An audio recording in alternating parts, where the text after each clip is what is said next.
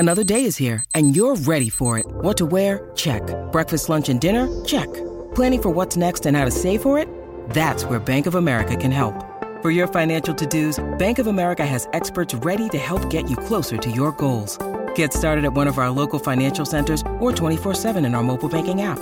Find a location near you at bankofamerica.com/talktous. What would you like the power to do? Mobile banking requires downloading the app and is only available for select devices. Message and data rates may apply. Bank of America N.A., member FDIC.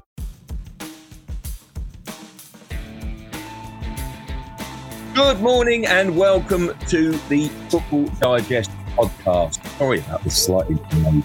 I think it's been time, but I'm pleased you're with us now. A few technical issues this morning, but there'll be no stopping us from here on in. I'm delighted to say I'm joined by my Daily Mirror colleague, Chief Sports Writer Andy Dunn, Chief Sports Writer of the Daily Star, Jeremy Cross, and Matt Dunn, football aficionado of the Daily Express. Good morning, guys. Nice to have you with us. Absolutely plenty to discuss this week, isn't there, really? I don't think there's anything that kind of drives the discussion, gets us quite as excited as a really good week for English clubs in the Champions League. And what two fantastic semi-final results for firstly, Chelsea in Madrid, and then even better than that, Manchester City against PSG. We'll be having a look at that and their chances of completing the job.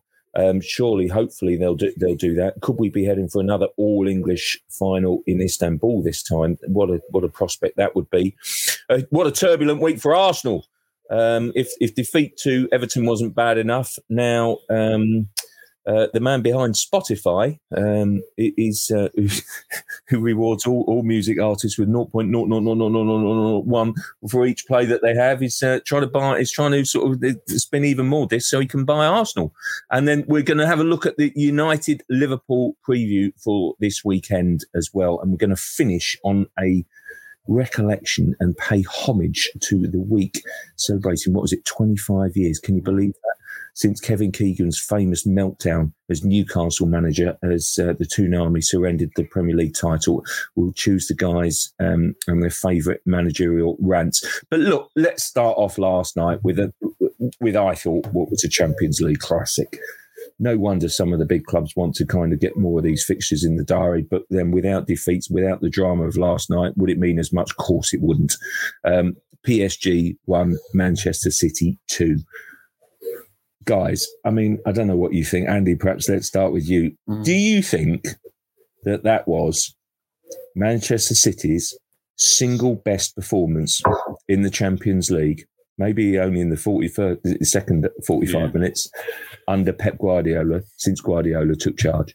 Well, off the top of my head, it's hard to think of a better 45-minute performance, certainly not the entire game. It is hard to think of one that I'm sure there have been plenty of great performances away from home. Listen, City away from home are fantastic per se. So, yes, it was a great performance. I mean, it was strange, really. When you look back on it, I mean, it was a dominant second half from City. But when you look back on the whole game, in the end, they won courtesy of two what you would call soft goals. A cross that went straight in and a free kick that should never have got anywhere near. So in that sense, it was odd. But what you have to admire about them is that they didn't appear to panic when PSG, certainly through Neymar, were in control of that game. And I did like the way that Guardiola changed things in the second half. I think, City were struggling to get the ball in the first half. And that's because they weren't playing. Their usual game is obviously to have the fullbacks push up. And Cancelo plays as an auxiliary midfielder normally. They didn't do that in the first half. They were a bit cautious, obviously wary of Mbappe and Di Maria and Neymar. And they didn't get enough ball. But then the second half, he was brave enough to push Cancelo further forward. Walker got further forward on several occasions. And that meant that they got more of the ball. They dominated midfield, whereas PSG had dominated it. And that meant that PSG couldn't get the ball to Neymar and Mbappe, who hence, were pretty much nowhere to be seen in that second half. So I think it says more about, I think it was a big statement from Guardiola he's, believe it or not, after all this time, I think probably, 10 years since he won one, he's actually still learning with this City side in the Champions League. this City side is still, learning in the Champions League, all the players. And as I say, they just showed incredible patience to actually, not fold and to actually come back against the PSG side who, in flashes, were absolutely brilliant last night. So from that sense, John, yes, it was pretty much, I hesitate to call it a landmark performance because, they might get turned over at the Etihad. But it was certainly, a mature performance, let's put it that way, when I think in the past they've been immature in the sense of Champions League contenders, and that was more a mature performance from them. Yeah. Jezza, you were covering it last night as well. What did you, what was your overall take on it? Because PSG was so good first half, weren't they? And I thought that game was absolutely terrific. Well, there's so much about City in the second half, didn't it? Yeah, look, it was any neutral watching that. It was some of the best football you'll ever see, really, from both teams. A fine advert for the Champions League and a reminder that actually the competition is just okay as it is. Thank you. I mean, I know the group stages are obviously a bit limited and a bit uninteresting at times, but when you get to the knockout stage, and especially the latter round, like the semis, you've got the cream of the crop going toe to toe, and that's what happened last night. Neymar was fantastic in the first half. So was Mbappe. They really looked like they could run away with the game, and City were lucky actually to only be one down.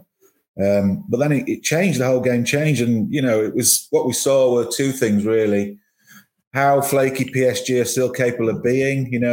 They've been down the years. I know they got to the final last year and lost to Bayern Munich, but they have imploded in the past, and they did that last night. They finished with 10 men. Rowing with the referee. Neymar had vanished into the night, couldn't see him anywhere on the pitch. So that was a byproduct really of how strong City were in the second half, and it was a seminal moment really because in the past City would have folded last night, and they have done in certain games against opponents when the pressure's been on, but they didn't. They grew in strength and confidence, and they got better as the game went on, and they could have actually run away with another goal or maybe two. So, I think it was a landmark result because they now have the belief that they can go on and win it, and they're in pole position to get to the final at least. Matt, there's a method to the running order madness, and I wanted to come to you because I just, I believe, I'll check this with you, that you're a fellow member of the Maurizio Pochettino fan club.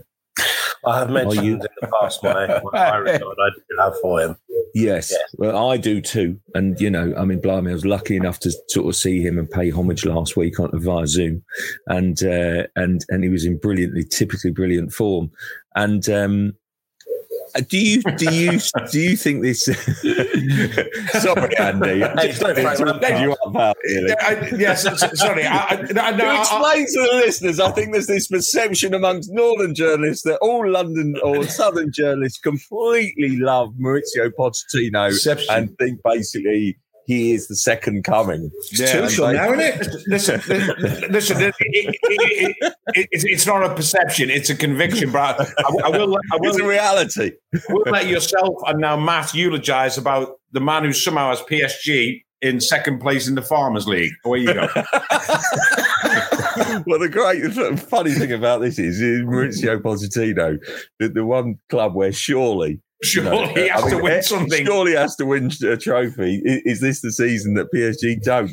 No, I actually don't see it like that. Let's be positive, Matt. Matt, come on. Can Lord Maurizio turn this around in that second leg? Is it the is the tie over, or is there still life in it for PSG? Well, he's been down and out at the Etihad before in a Champions League match, hasn't he? And still come through and won it. Let's not forget that. Admittedly, Spurs did win the first leg that time and then went behind in the second. But no, I'm slightly concerned that, and I feel sorry for City in a way, that they didn't get another goal when they clearly deserved to in those later stages, when PSG were all over the place. And you just hope that that's not going to come back and haunt them, because it is just a 2-0 win. You say just a 2-0 win. They're a great defensive side, City, and providing they stay on it, they'll be a great defensive side next week. I was really impressed by the way, as well as Guardiola finally getting his tactics keeping them normal rather than trying anything clever or whatever, but getting them right. The individual battle. One of my favourite moments from last night was when the ball was put down the flanks for Mbappe, and Kyle Walker clearly decided, right, this is my moment. I'm going to show him what quick is, and stepped up to the plate and won that individual battle. And that's what City were doing all of yesterday. They were winning those individual battles all over the park. And that collectively was just too much for PSG. And they're not used to that. And they clearly lost it mentally. There'll be a different side again. The weight of expectations off them. So those players that are world-class players can be world-class players again. So there is a danger. And with obviously the greatest manager ever at the helm, then, you know, he might conjure something out of the bag. But no, it is a big ask. They've done a lot of the work. I know they won't make the mistake of thinking they've done all of it. But PSG have players that can hurt you. And if they score early, suddenly it becomes a very different tie altogether. And, you know, any team that has sort of Neymar and Mbappe and any of that players of that caliber, to think that you're through on a narrow away win will be ridiculous. Yeah, absolutely. I mean, I have to say, I remember when Monaco played at Man City a few years ago, and then Mbappe played, yes. And it was the closest thing I think I've seen to Thierry Henry since Thierry Henry retired. I mean, he's just like what a player, what a talent. Yeah. You know, it's just astonishing, isn't he? So don't think it's over yet, Andy, is it? But no. The thing that worried me, Andy, was that basically I wonder whether City were just having a little dip. And it's hit them before, when they've had outstanding seasons, they've had a little dip, and it's cost them in the Champions League. And you know, last night perhaps was the antidote to that, and because of how well they played. Yeah, possibly. I mean, a few things on that. I mean, yes. I mean, does Pochettino go down as the greatest manager never to win a trophy at the moment? You know, like Colin Montgomery is the greatest golfer never to win a major. It's like Posh is sort of like the greatest never to win a trophy. But anyway, it's a matter of time, my friend. It is. Well, I mean, listen, if he doesn't win, if he stays in the job and doesn't win the French league with PSG, then questions have to be asked, as they say. But just go in terms of the tie still alive, John. What you're saying, yes, and I agree about Mbappe, but I think Neymar is the key to all this. And I do think, I think it's worth talking about. We like over here. Don't get away from it. We like to have a bit of a pile on Neymar, don't we? I mean, let's. I'm talking about us. I'm talking about pundits. I'm talking about social media. You know, I mean, it is really, and there's never been probably a more. I mean, I keep hearing radio phone-ins about, is he the most overrated £200 million player ever? I'm like, no, he's just the only £200 million player. So there's actually nothing to compare with, you know. So, and I do think that, you know, and even now, the switch from, understandably, because the switch from being from the first half to the second half, now after the game, he's being held up as all that's flaky about PSG, and he's being held up himself as like, you know, typical Neymar. You know, sort of, you know, feigning injury, getting his arm strapped when he just fell gently, sort of moaning at the referee, trying to get Kevin De Bruyne sent off, and all the negative stuff that let's face it, we particularly seem to enjoy in this country, putting on Neymar. But listen, just reflect on that 45 minutes, and he was absolutely world class. He is a world class player, and to me, he holds the game lasts 90 minutes, though, doesn't he? Yeah, it does last 90 minutes. Well, I mean, listen, City only played for 45. In essence, I'm slightly fortunate to be only one down. And yes, it lasts 90 minutes, but you could not blame him for the second half. The fact of the matter is that City stopped the ball and stopped the service to Neymar and Mbappe. And he could hardly be blamed for that. But we like to blame him for that because, let's face it, he's an easy target. He's a target that we are so well practiced in having a pop at.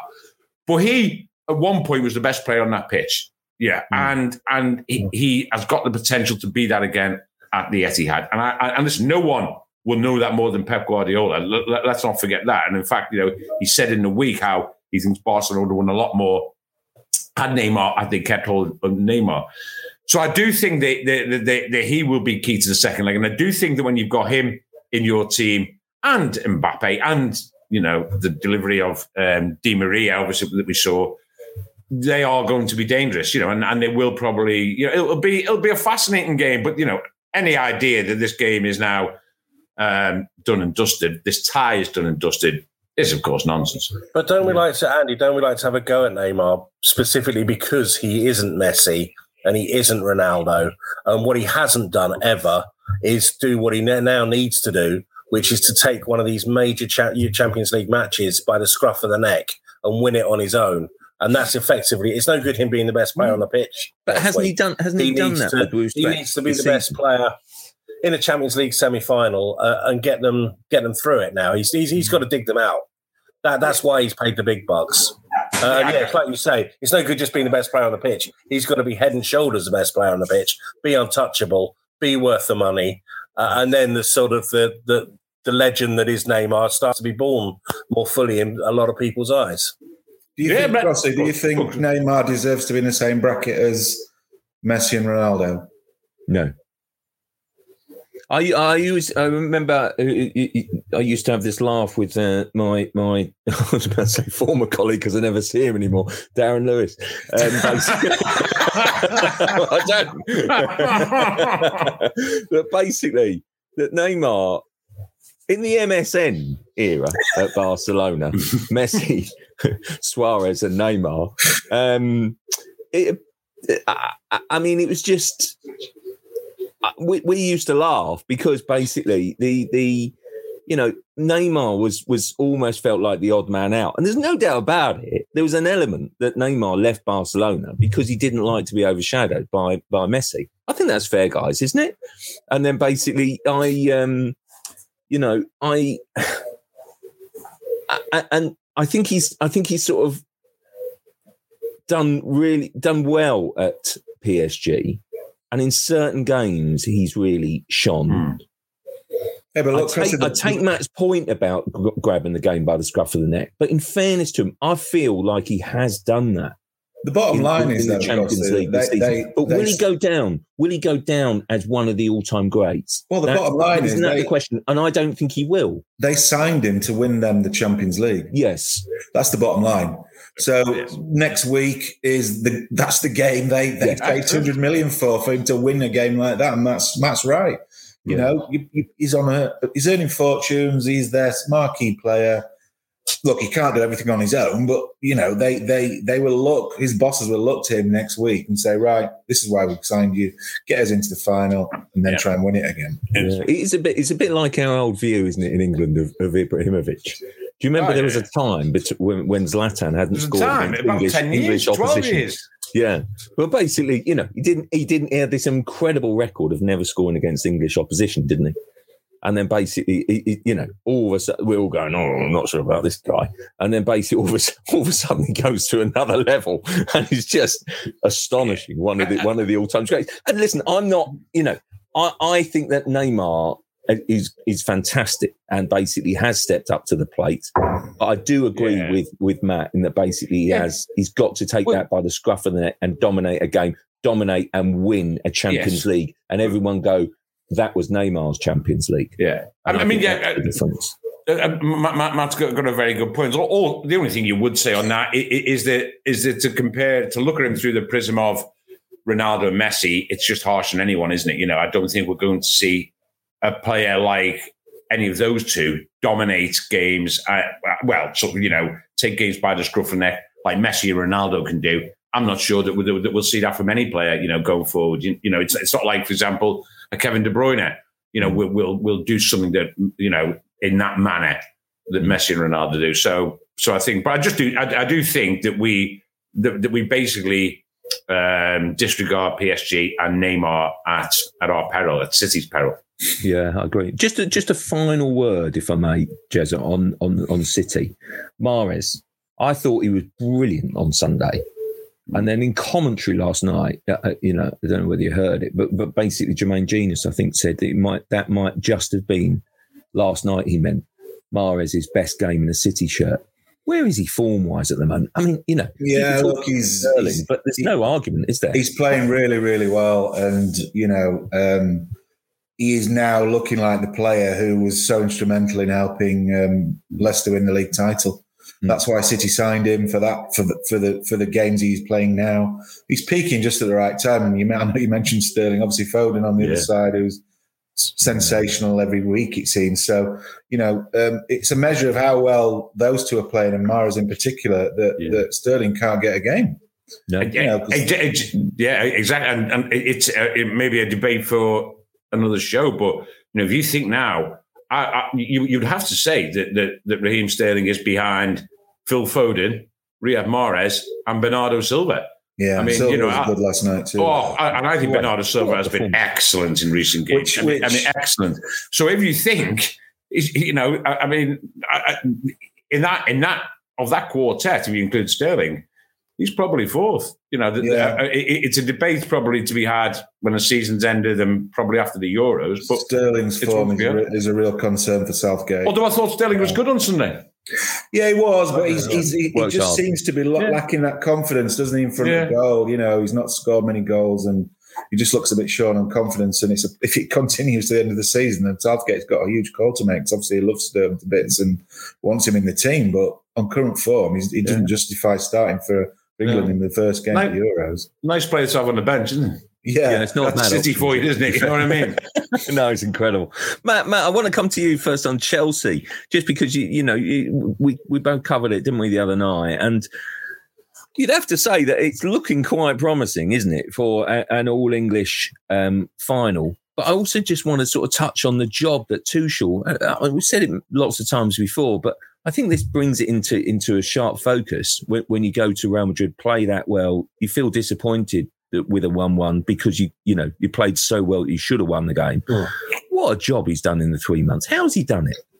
I think he's done it by giving his players absolute clarity of what's expected of them. I think for all that Frank Lampard's the greatest thing since sliced bread, I think better than Poch. He's not as sliced bread as Poch. No one's as sliced bread as Poch. Meanwhile, down south. But Frank was very encouraging and got his players so far.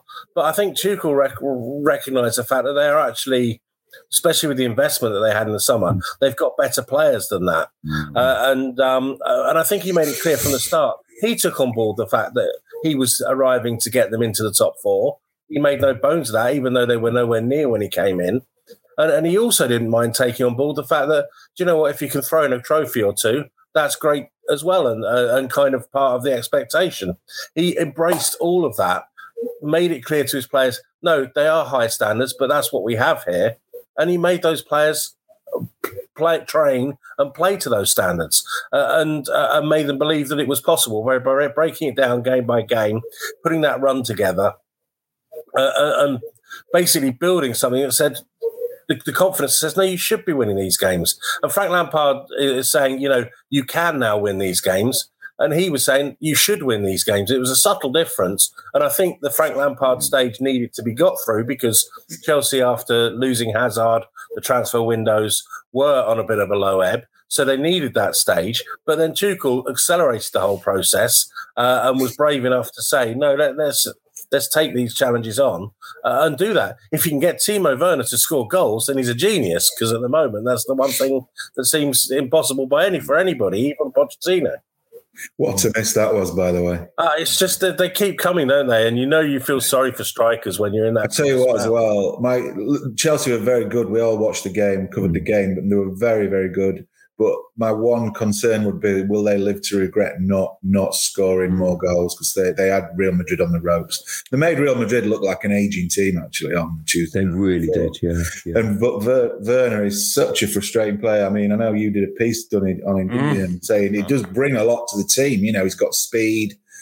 His link-up play is great. It's just the end product is just non-existent. Yeah. And I mean, if you think about it, you've got Tammy Abraham on the bench. The different sorts of players, but I mean, if Tammy Abraham had the sort of form Werner's had in front of goal, he'd have been dropped from the team weeks ago.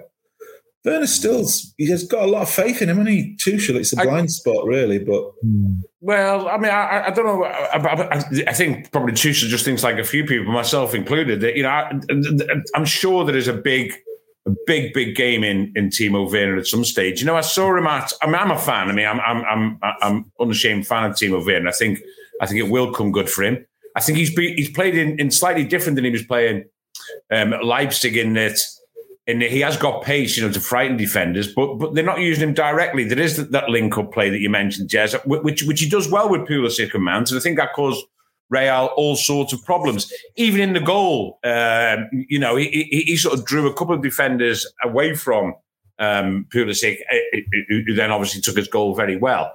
And I don't think he's being used as directly, and hence when the chances do come, he clearly is lacking a bit of conviction in them. But I saw him up at Anfield, and again, he missed a couple of chances. But you know what? He ran that back line of Liverpool's ragged. I mean, he really That's not difficult, though, is it? No, that's very true. And he set the tone, though, for Chelsea's performance. Yeah. He did set the tone for Chelsea's performance. And I think, although Tuchel did reference, and said, listen, let's not cry about it, the miss on Tuesday. He almost set the tone for that performance as well. In that first, they played him for an hour, almost as a player. You're going to get an hour out of him non-stop. As I say, diddling well with Pulisic and Mount.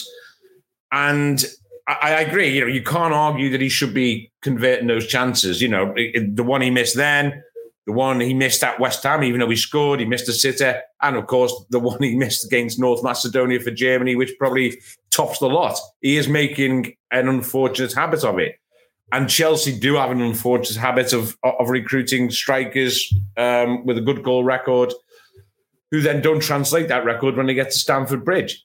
So, yes, it's an issue. But in terms of, I genuinely think that Tuchel, when it comes to Abraham Werner, it's not a choice. If Werner's not in the side on Wednesday, then it won't be Tammy Abraham in the team. He'll play another way. He'll play Havertz or whatever. I don't think that has become... He clearly doesn't, rate Abraham particularly highly, and he clearly likes Werner. And I just think, we'll keep on saying that. I might be saying it in 2 weeks' time, the end of the season, start of next season, but I do think that there's a very, very good Premier League striker in Timo Werner. I think we'll see it eventually. Crossy, when Tuchel came to Chelsea and he was negotiating his 18-month contract with Roman Abramovich, do you think winning the Champions League even came into the conversation? They couldn't do it, couldn't they? Absolutely. And the thing is about it is that he's got European pedigree, isn't he? Yes. Tuchel. He's pedigree against Real Madrid.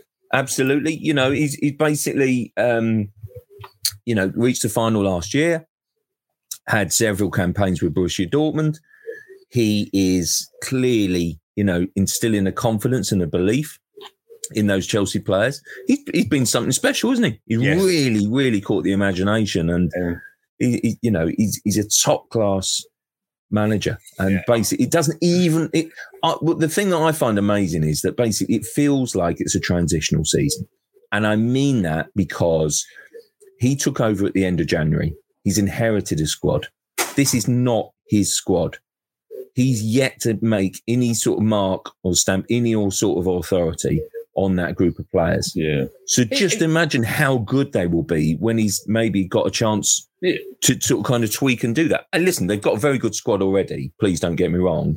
I just think, wow, to do this with a group of players that he's inherited is just amazing. They'll really be genuine title contenders next season, won't they? Yeah, not and listen, a good chance they're going to win the FA Cup. But he knows the players as well, though. John does he? He doesn't know quite a lot of the players anyway, either directly or indirectly. And FA Cup final, probably going to finish top four, possible Champions League final against City.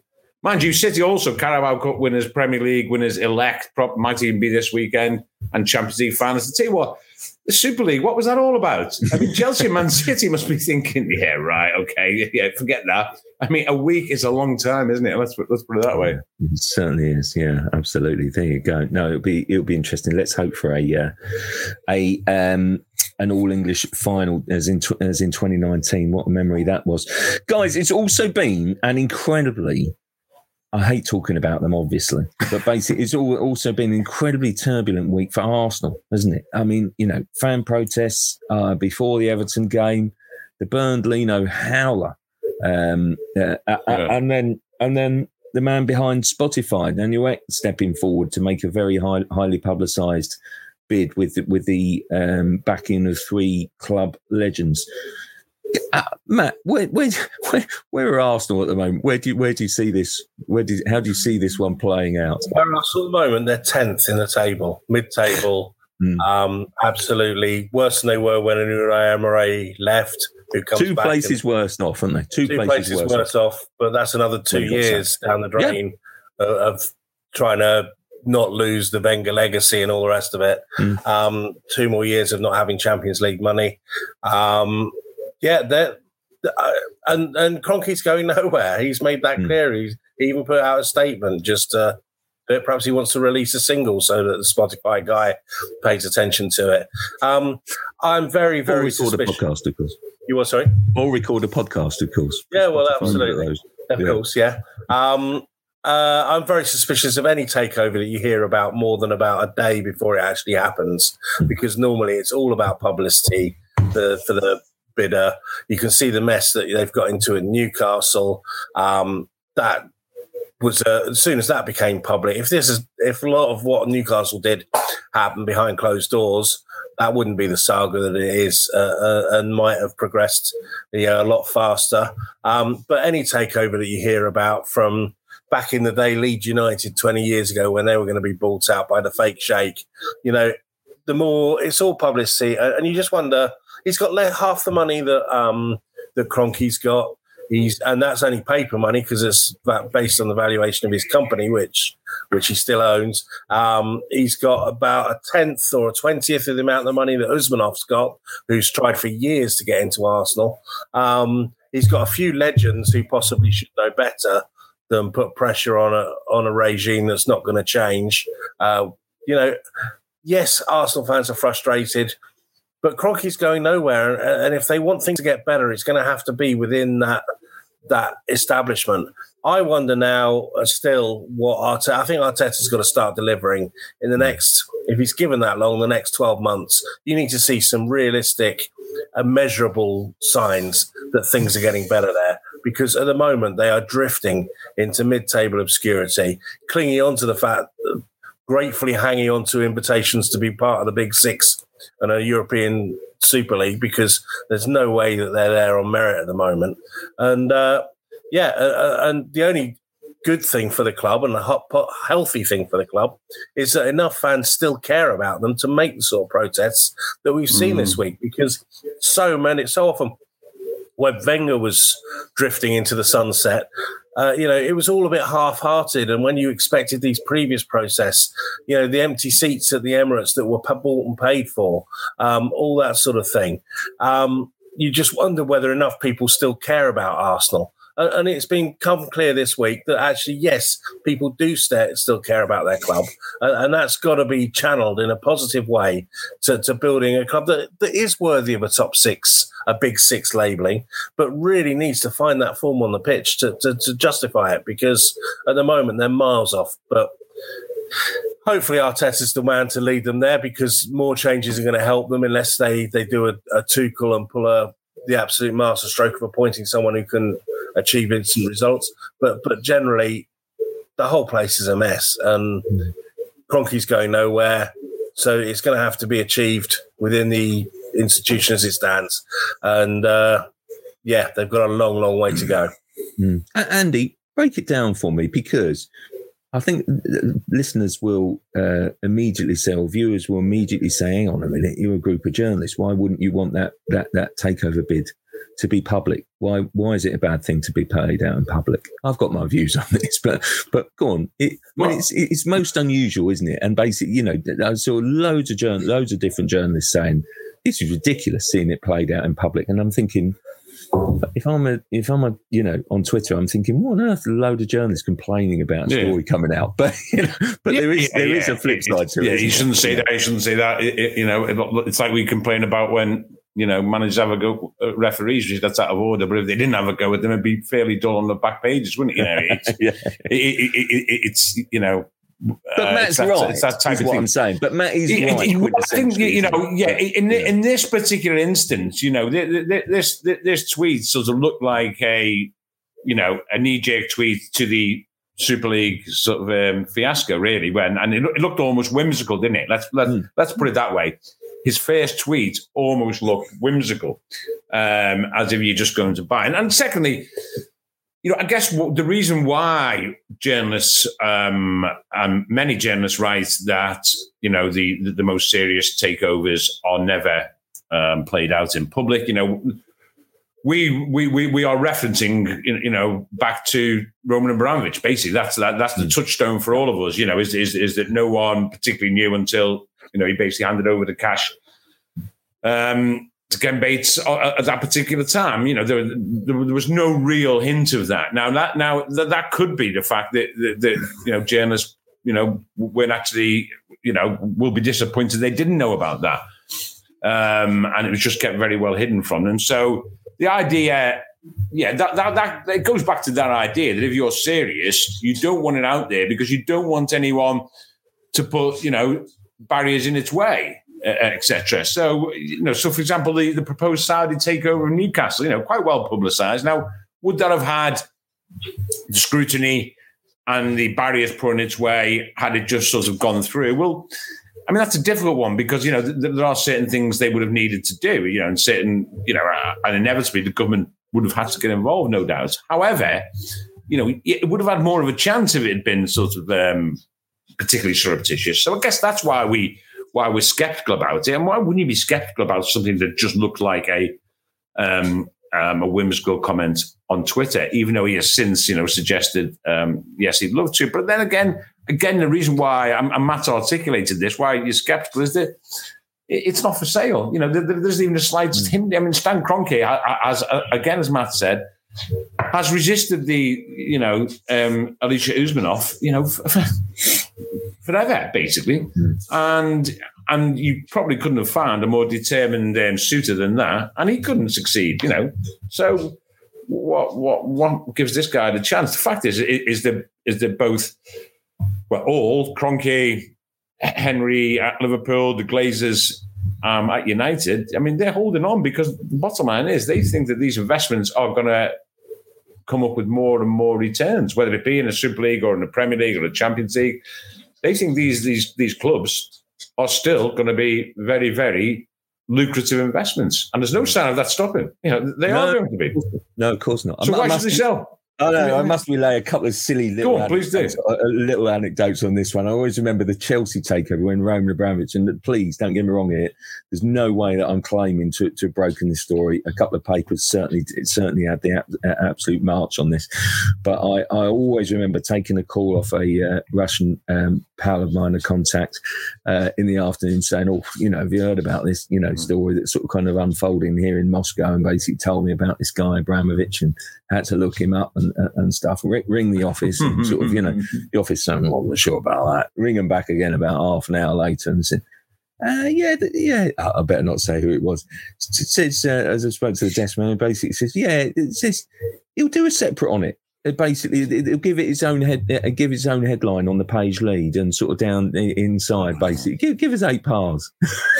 8 pars, mate. It's not bad. I have to say, thankfully, it did blow up a little bit more later that day, and it became, oh my God, what a story! I mean, what a huge story. And so you are claiming to have got it then, hey? So you are claiming to have got no, because I have to say another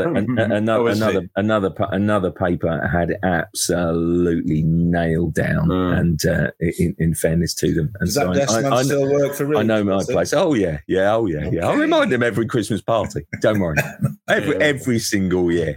Remember the time the Roman Abramovich takeover? Yeah. Anyway, but you guys know me that well enough. And the other one about not selling was that basically I always remember. In sort of the December of 2008, ringing Arshavin's agent, a real character called Dennis Lacter, and he gave me one of the all-time great quotes that I rarely quote agents. I have to say I use it for information, but it was so funny that I said, "Do you mind if I go?" He said, "No, go ahead." But basically, I said, Arsenal want Arshavin. He said, I know they want Arshavin, but I like the look of Angelina Jolie. I'm not, unfortunately, I'm no Brad Pitt. Arsene Wenger likes the look of, Arshavin. He can't have him. And so, it's, anyway, it was one of those things, but it was just bizarre, isn't it? And it feels like that, doesn't it? And it's just, the thing that gets me Jeremy, is that he's got the backing of these three guys. And one of them is Thierry Henry, who's so brilliant, who's so professional, so focused, who's the ultimate pro, driven.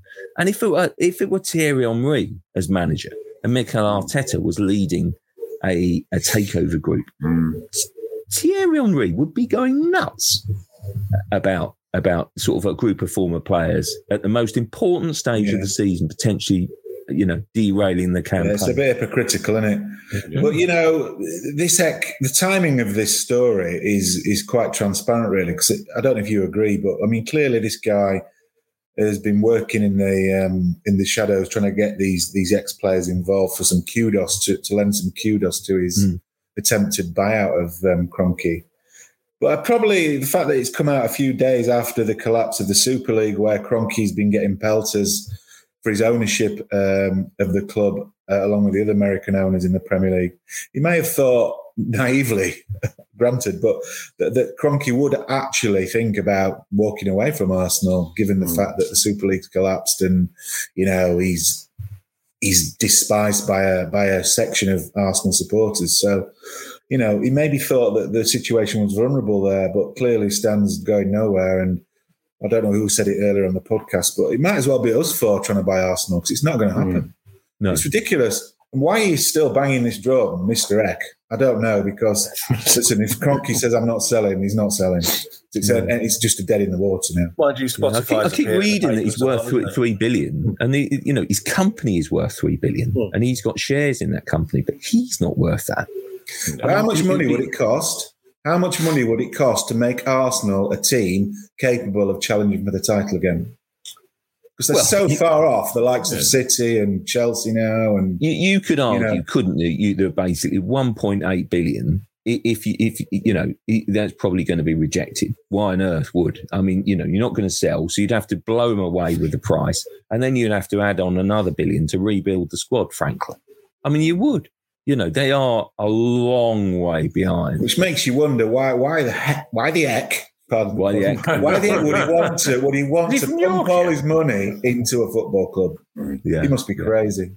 Yeah. Well, it's a bottomless pit, isn't it? Yeah. But to be fair, Jeremy, he's probably looked at all the other owners and thought, well, actually, I probably won't need to put my money into it. They just borrow it against the club, don't they? I mean, that's the bottom line. He won't. It'll go down well. It'll be worth X amount, but then he'll borrow it against that, won't he? Borrow it against the club.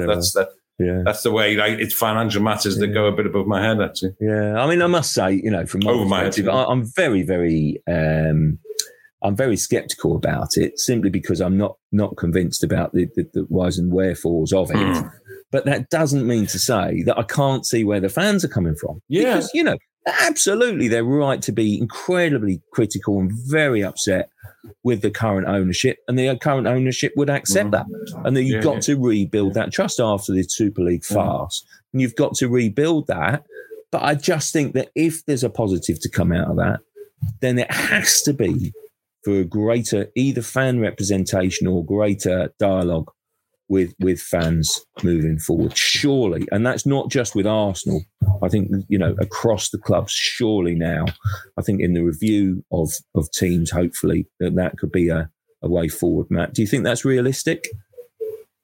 Well, it's whatever Kroenke wants, isn't it? That's not just Arsenal, though. I think that basically across the board, perhaps even broader. You hope so. Well, we've got this government-led review into fan-led review into the governance of football, so we'll see how that comes out. But to be fair, politicians don't seem to be doing particularly well at running anything at the minute, so hopes aren't high. But yeah, I mean, obviously, we as fans, we want fans to be more involved because we understand what the game's about. And I think, to be fair to the owners, they understand. They just don't necessarily care enough because they see the pound notes. A German model is held up as the example, but then you look at the Bundesliga and it's not a great competitive league. We jumped into bed 20 odd years ago, 30 odd years ago with with the big money, and that's, we've got a great Premier League. I think competitively we all like watching it, but that's the price we paid for it, is that we've lost a little bit of control over it. I think there's enough control for them to finally see sense, and fans have shown that we can, flex our muscles and make call clubs into question. But yeah, perhaps the outcome of this European Super League misstep will be that they'll pay lip service at least to showing more interest in what the fans think, but whether actually it means any real power is perhaps a long way down the line. That's quite a cynical view, and one I totally share. The bottom line is that winning things and successful teams, make people forget an awful lot of stuff, as I've just alluded to before. Chelsea fans and Man City fans won't be talking about the Super League if one of the clubs wins the Champions League, having already won other trophies. That's already forgotten virtually.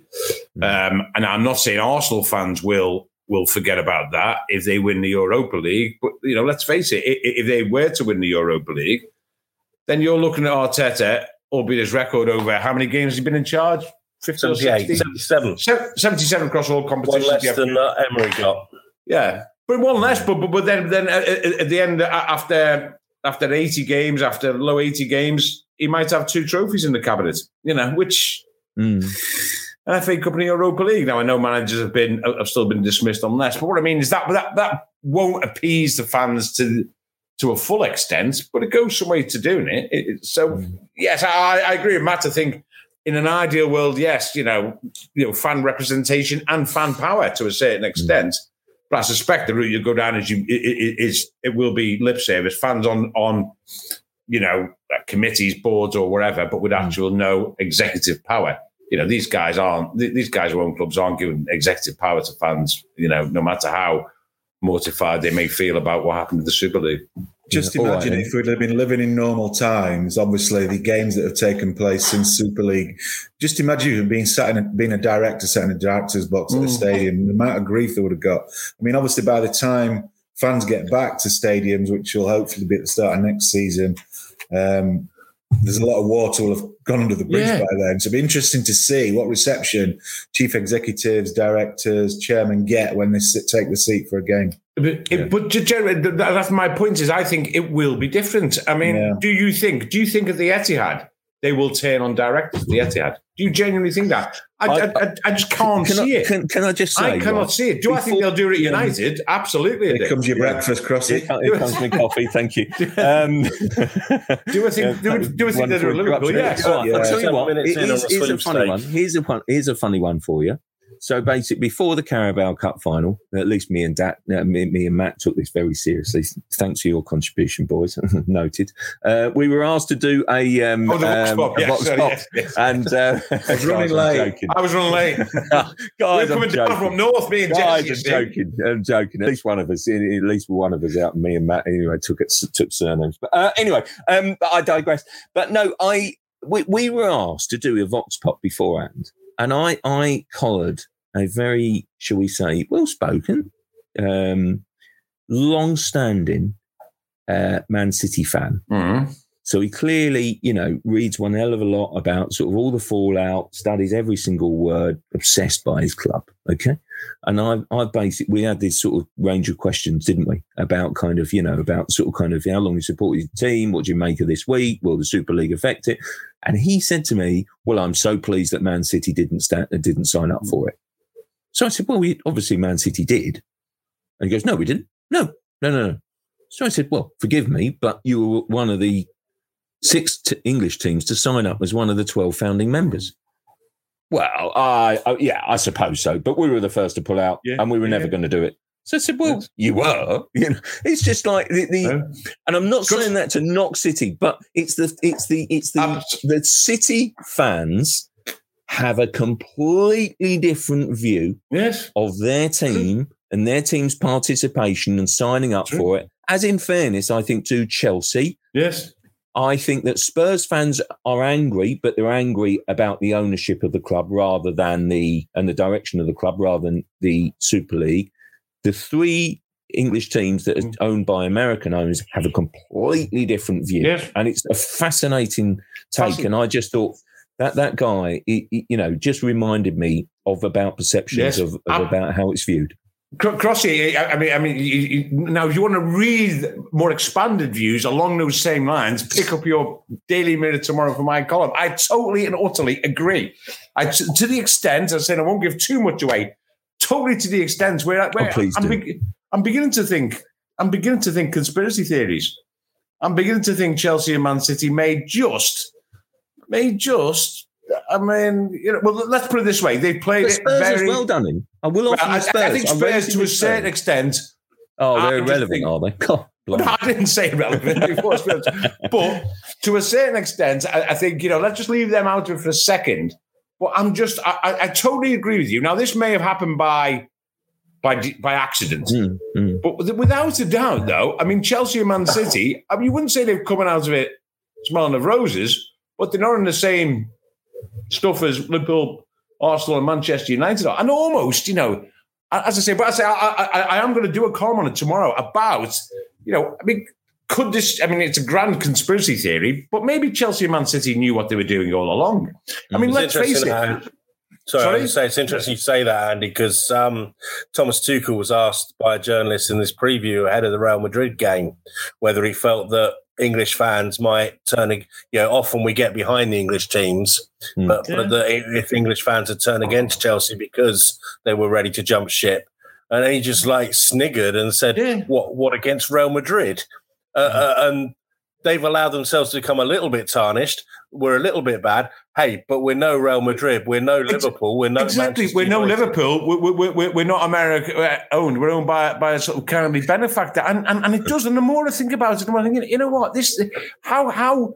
Let's face it, guys. We were all. The narrative was that Man City and Chelsea were reluctant to join the Super League. Okay, and then pretty swiftly, once they had, the narrative was Man City and Chelsea would lead the exit from the Super League, which they did. So that's the perception. So in other words, those two that has always been there, and the overriding narrative has been it's all the fault of the Americans, basically, of Kroenke, of those dashed the American owners, and Chelsea, Man City. What are the chances of Mansour or Abramovich being, targeted by fans? Absolutely not at all. These are benefactors, this club, who've given them times they could not imagine. But Liverpool fans will turn against John W. Henry to the extent where he had to make this grovelling apology. United fans will turn against United owners and by proxy Ed Woodward, who's had to resign. And now Kroenke is under enormous pressure from the fans as well. So all this discord and disquiet is at those three clubs. Meanwhile, Chelsea and City plough on, go and collect trophies, go and contest Champions League finals, take the money off the good old Sheikh Mansour and Roman. And what's going to happen? And plus, on top of that, you've got the situation where, don't forget, what is the... they have to consider then, what are the punishments going to be? Now, if the punishments, as we all have done these off-the-record stuff recently, I think we pretty much know that it's not going to be points deduction. No. It's not going to be any ban from European competition because the authorities do not want to punish the fans who've been so great in all this. So what could it possibly be? It's probably going to be a financial penalty. And that's really going to hurt Sheikh Mansour and Roman Abramovich, isn't it? I mean, it really is.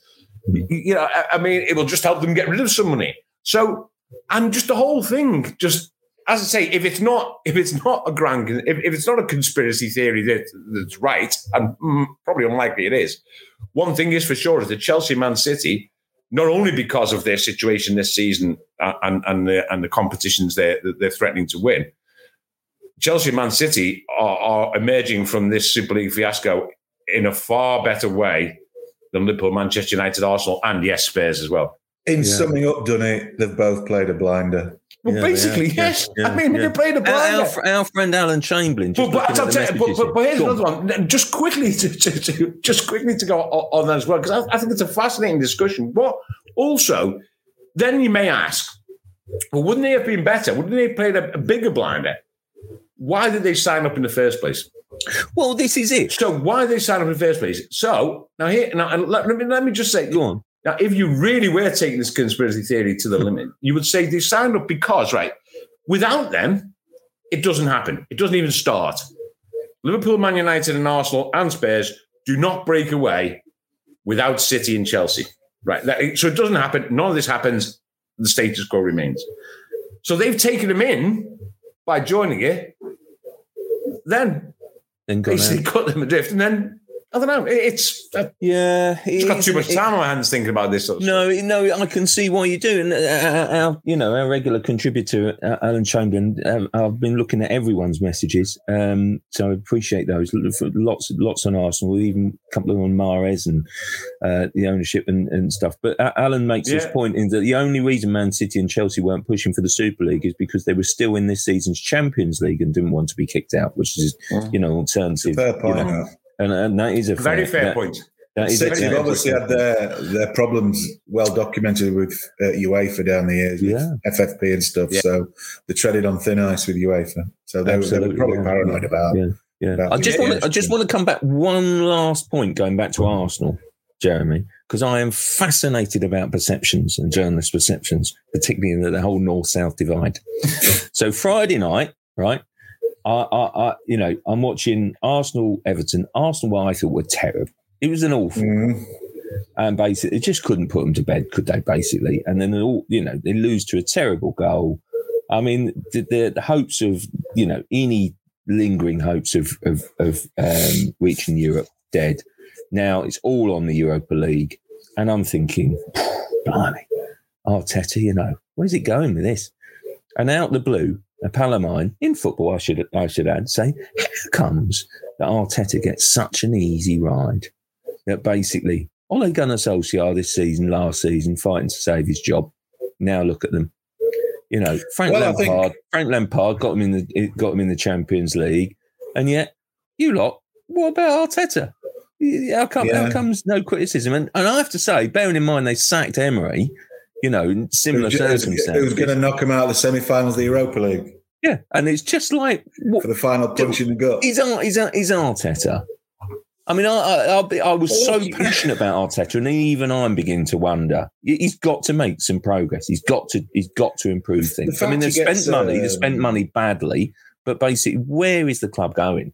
Well, the fact that he gets an easy ride is probably indicative of where Arsenal are, isn't it? It's damning that, you mentioned Solskjaer. Well, Solskjaer manages Man United, where success is basically, part of the DNA.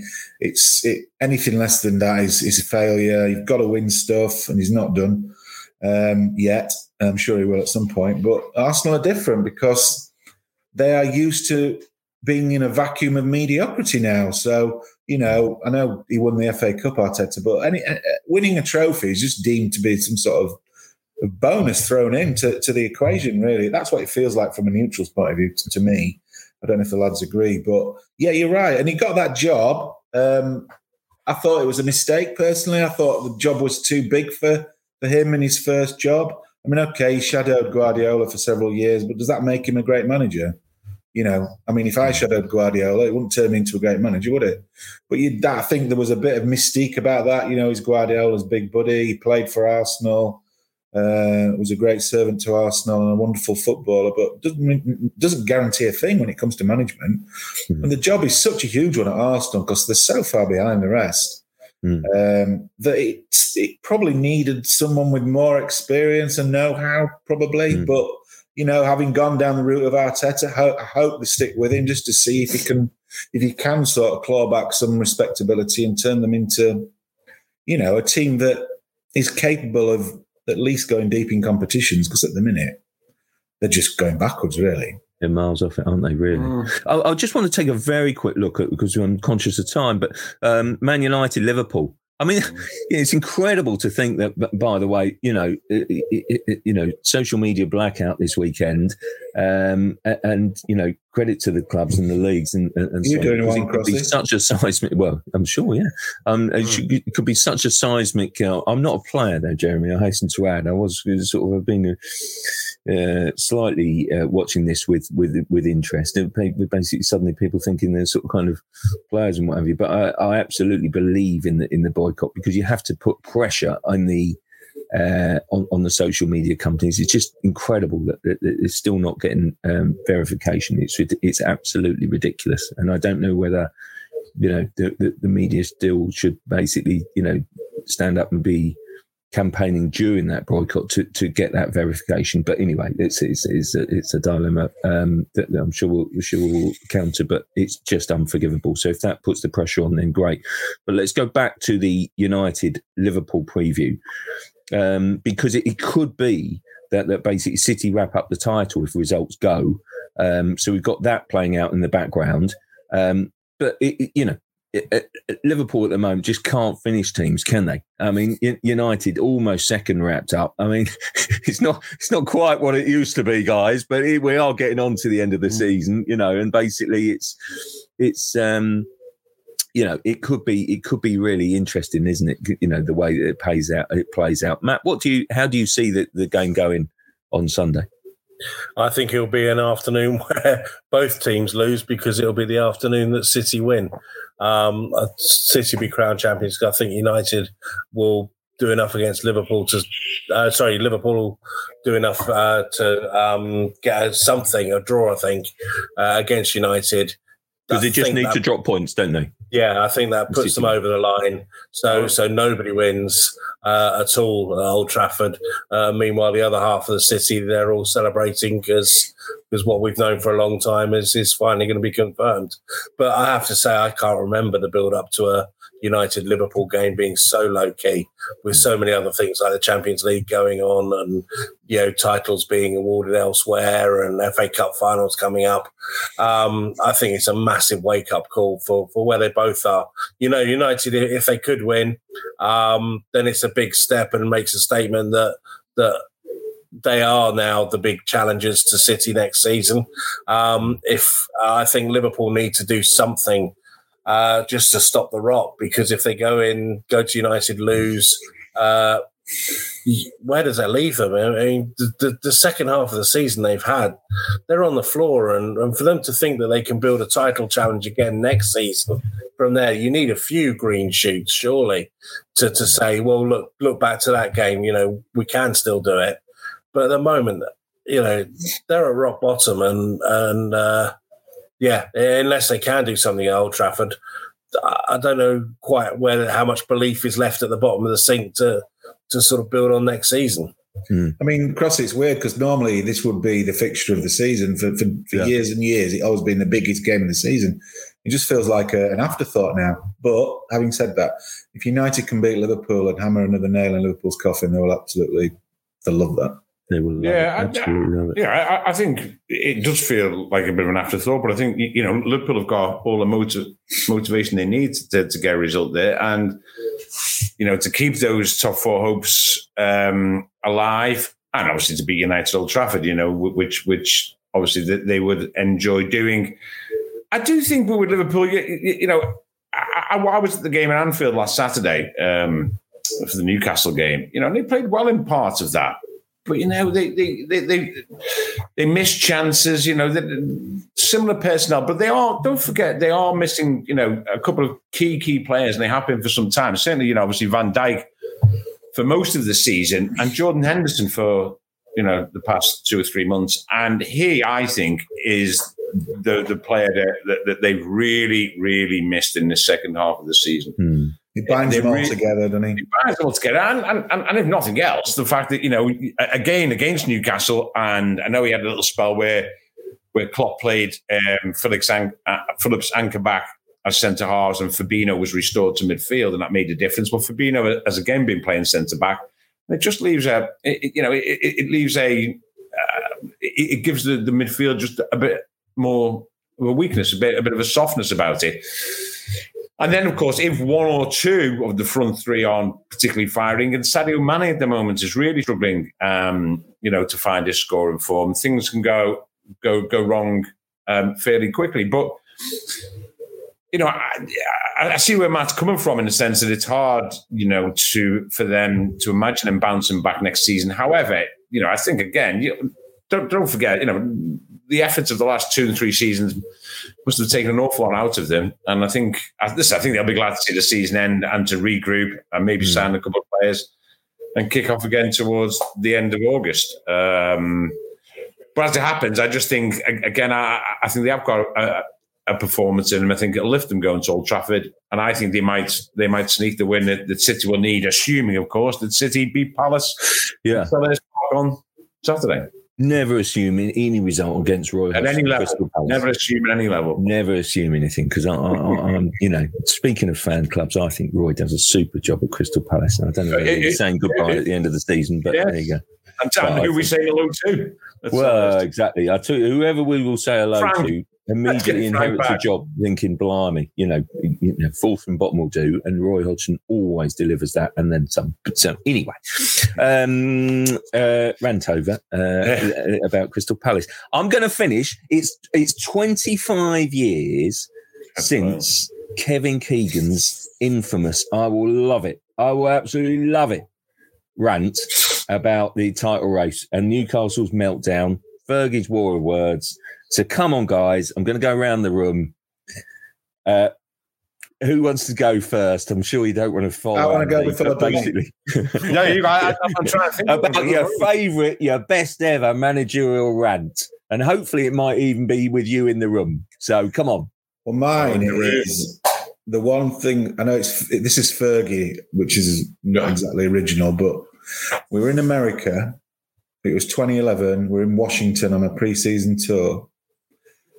And a good friend of ours, who's sadly no longer with the Bob Cass, has written this story about, he spoke to Fergie because he was pally with Fergie. He had his number, you know, he would speak to him. And it's when United were trying to sign Wesley Sneijder. And he spoke to Fergie, and basically Fergie made it clear that Sneijder was being a greedy and wanted huge money. And Cassie went away, filed this story to his online desk. And they took the words into a direct quote and quoted Fergie in the story. And anyway, some mischievous journalist had spotted it before I went into the press conference after the game, put it on Fergie, and he went ballistic and just said, "Who wrote the story?" Somebody said, "Bob Cass." So he stormed out of the room. Meanwhile, unbeknown to Cassie, he stood next to me and David McDonald, a colleague of ours, in the tunnel at the Washington Redskins Stadium, waiting for the players to come out. Fergie came around the corner like Lewis Hamilton in search of Bob, picked him out, charged towards him with a face that can only be described as puce. It was about 100 degrees in this stadium. It was absolutely boiling. And I was stood next to Cassie, and he just tore into Cassie with a horrific rant of expletives and just basically said, "Our friendship is finished after that stuff you wrote." And there was spittle coming out of Fergie's mouth, and it was landing on my shoulder and stuff. It was like proper hairdryer, which is ironic because Bob didn't have much hair. But and Cassie, Fergie said to him, "Delete my number from your phone because you will never need it again," and then stormed off. And poor Cassie was stood outside the stadium trying to get a taxi to take us back to the hotel. Seriously, he had sweat coming down. He's like a cartoon character. And sweat literally pouring down his face, and it looked like he'd been hit by a bus, and it ruined his trip. Yeah. It took a long time, actually. Well, I was going to say, did he kiss and make up? They did eventually, thankfully, before he died. But for a few years, Fergie wrote him off. He didn't speak to him, and it was brutal. It was an absolute brutal takedown. That. And there was, I think I wasn't there for that, but I think there was footage, wasn't there? I think. Or I don't know, it was just sent to us footage, but I remember seeing footage of it. There was a lot of cameras, foreign cameras, American cameras down there in that tunnel, and I'm sure it was captured on film. Yeah. Matt, it was scary. I'll save you from following Andy. So no one has to do that, surely. Jess, were you there for the Battle of Valley Parade? It wasn't a manager; it was a chairman. Jeffrey Richmond. Were you there that day? On the pitch with us? Yeah, I was.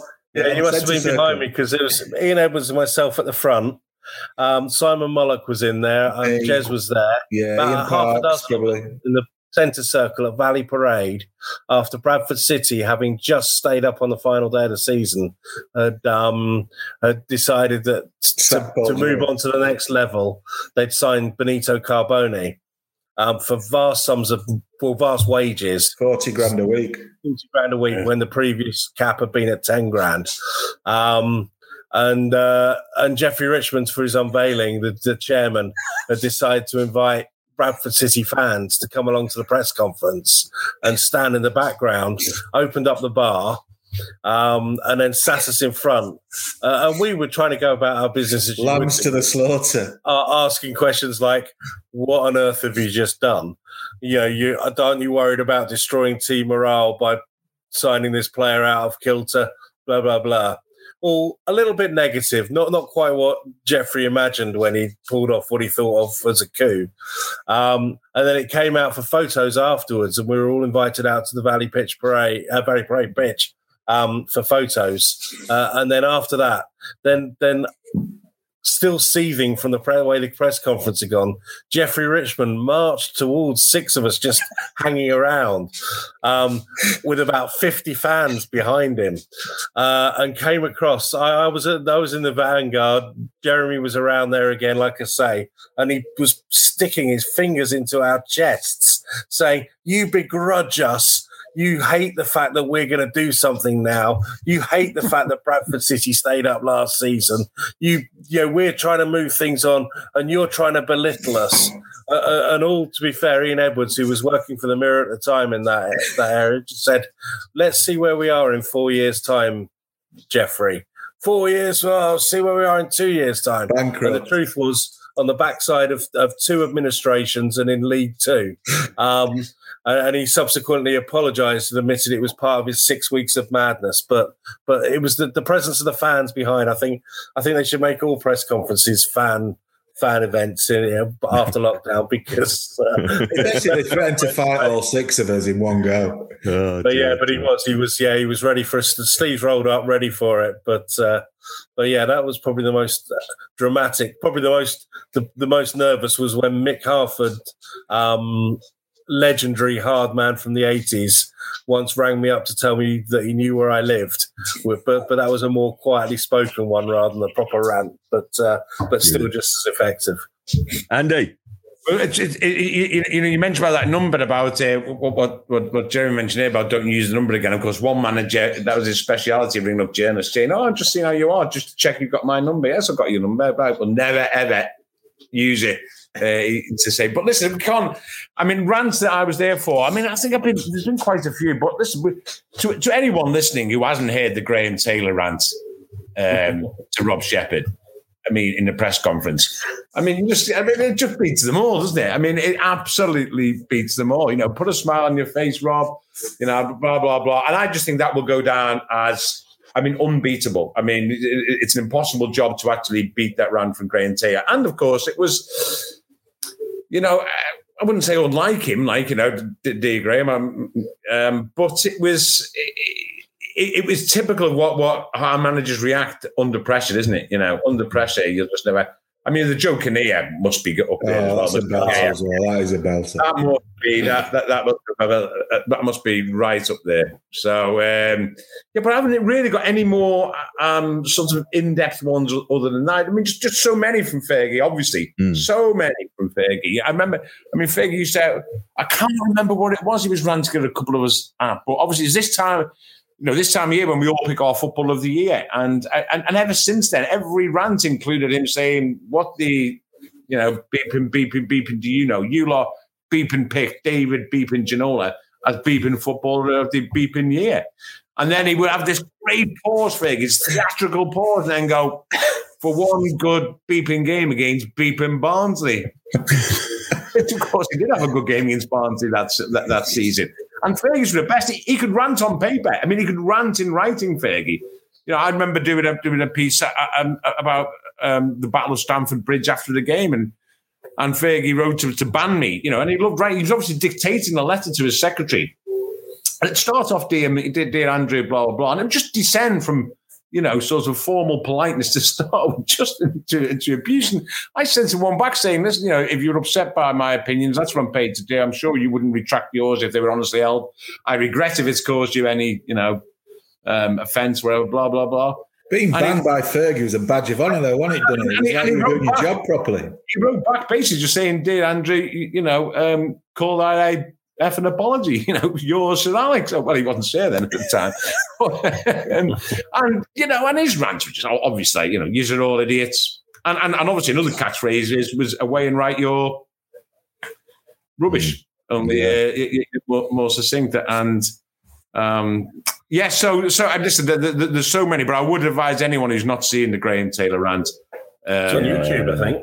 It's on YouTube, and to watch it again. And also, we can reminisce about some great old friends, some of whom are sadly no longer with us. They're in that press conference. I would have loved to have been there for that. I tell you, I would have loved it if I was there for that. We don't get rants on Zoom, do we? We don't get rants. We don't really get rants on Zoom, do we?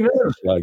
And I think also the manager, Jose apart. I mean, Klopp's got rant potential in him, hasn't he? Really? Well, he went on a rant, didn't he, after Leeds? He went on a rant on the kind of newspaper Zoom. Yes, real rant, didn't he? He ranted on that, and then which was a shame. It's almost a shame that it doesn't go out broadcast, that one, because that would have been an infamous one. Yeah, and I don't mind that, to be fair. If he's got a point to say, I'd rather managers say it. Honestly, I think it's great. Yeah. Say it.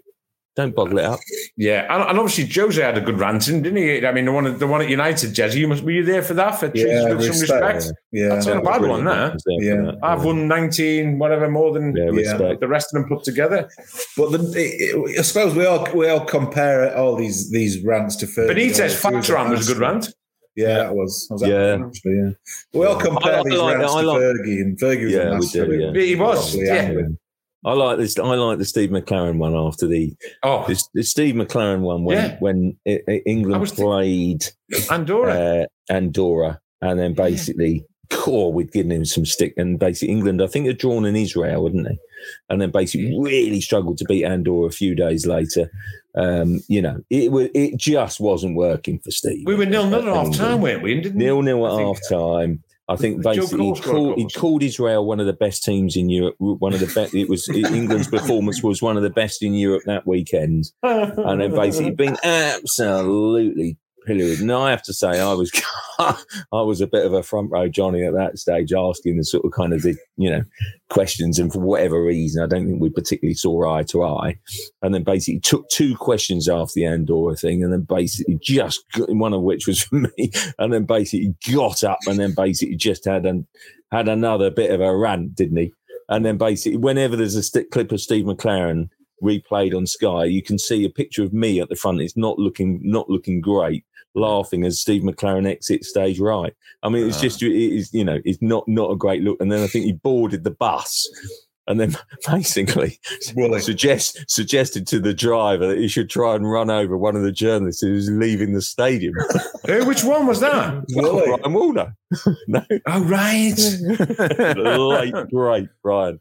But it wasn't working out for Steve, and obviously it didn't work. I have to say we've buried the hatchet since. But I miss that. I miss those days, really, because I don't mind it. I think it's quite. You love a rant, don't you, Crossy? Well, I love a rant, and I'll tell you what I do love. I love a rant, and I love a row, which doesn't appear 2 minutes later on blooming Twitter. Well, exactly. I think that's a shame. That's a shame, because I think you should be able to have a good old ding dong with someone, lay your cards on the table, get everything off your chest, and then basically, move on. Yeah, I love a good row. Yeah. We don't live that way anymore, though, do we? No. And I think what a sorry state of affairs. And Lampard, even, towards the end of the Lampard reign, had a go at someone. Why does that then need to be on social media? Why? Yeah. Why? Yeah. I think that's such a shame. Plus, I mean, it goes back, John. You mentioned it, and you mentioned Woolley, for example, and it was him and a lot of the reporters, which they should do. If you're going to write something about them, and you front them up in the press conference, and Woolley, for example, would always make a point of being front row, centre of front row. You know, I mean, basically, and I think the managers like that as well. And I think that's why, I don't know about you guys, but, you know, some managers I've spoken to, I mean, are quite, believe it or not, looking forward to getting back to when the conferences aren't on Zoom anymore, you know. Yeah, Gareth Southgate is, isn't he? Gareth Southgate, he really is. I think he's looking forward to having a. Can't imagine Gareth having much of a rank, can you?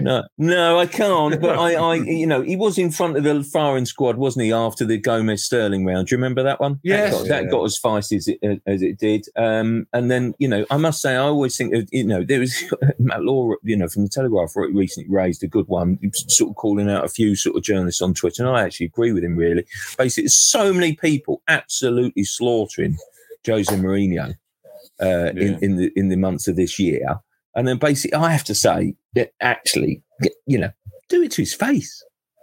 I'm not saying, you know, call him out over this and stuff, but come on, the next press conference, ask a question along those lines. You know, put those points to him, and they don't, and that's more shame them.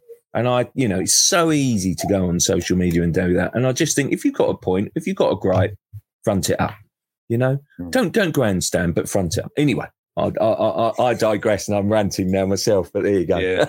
But I love those rants, and I miss them. But of course, just very, very, very quickly. I mean, obviously, Keegan's rant was aimed at not a journalist, but at Sir Alex Ferguson. Sir Alex, you know, so we'll have to maybe next time think of when managers have ranted at other managers, and just very quickly, of course, it wasn't a rant, but when Kenny said, you know, when he was holding his young daughter and suggested she spoke more sense than Fergie. That was one of the great sort of mini sort of rants going on. And I think that's what was interesting about this is that you very rarely see one manager absolutely calling out another manager.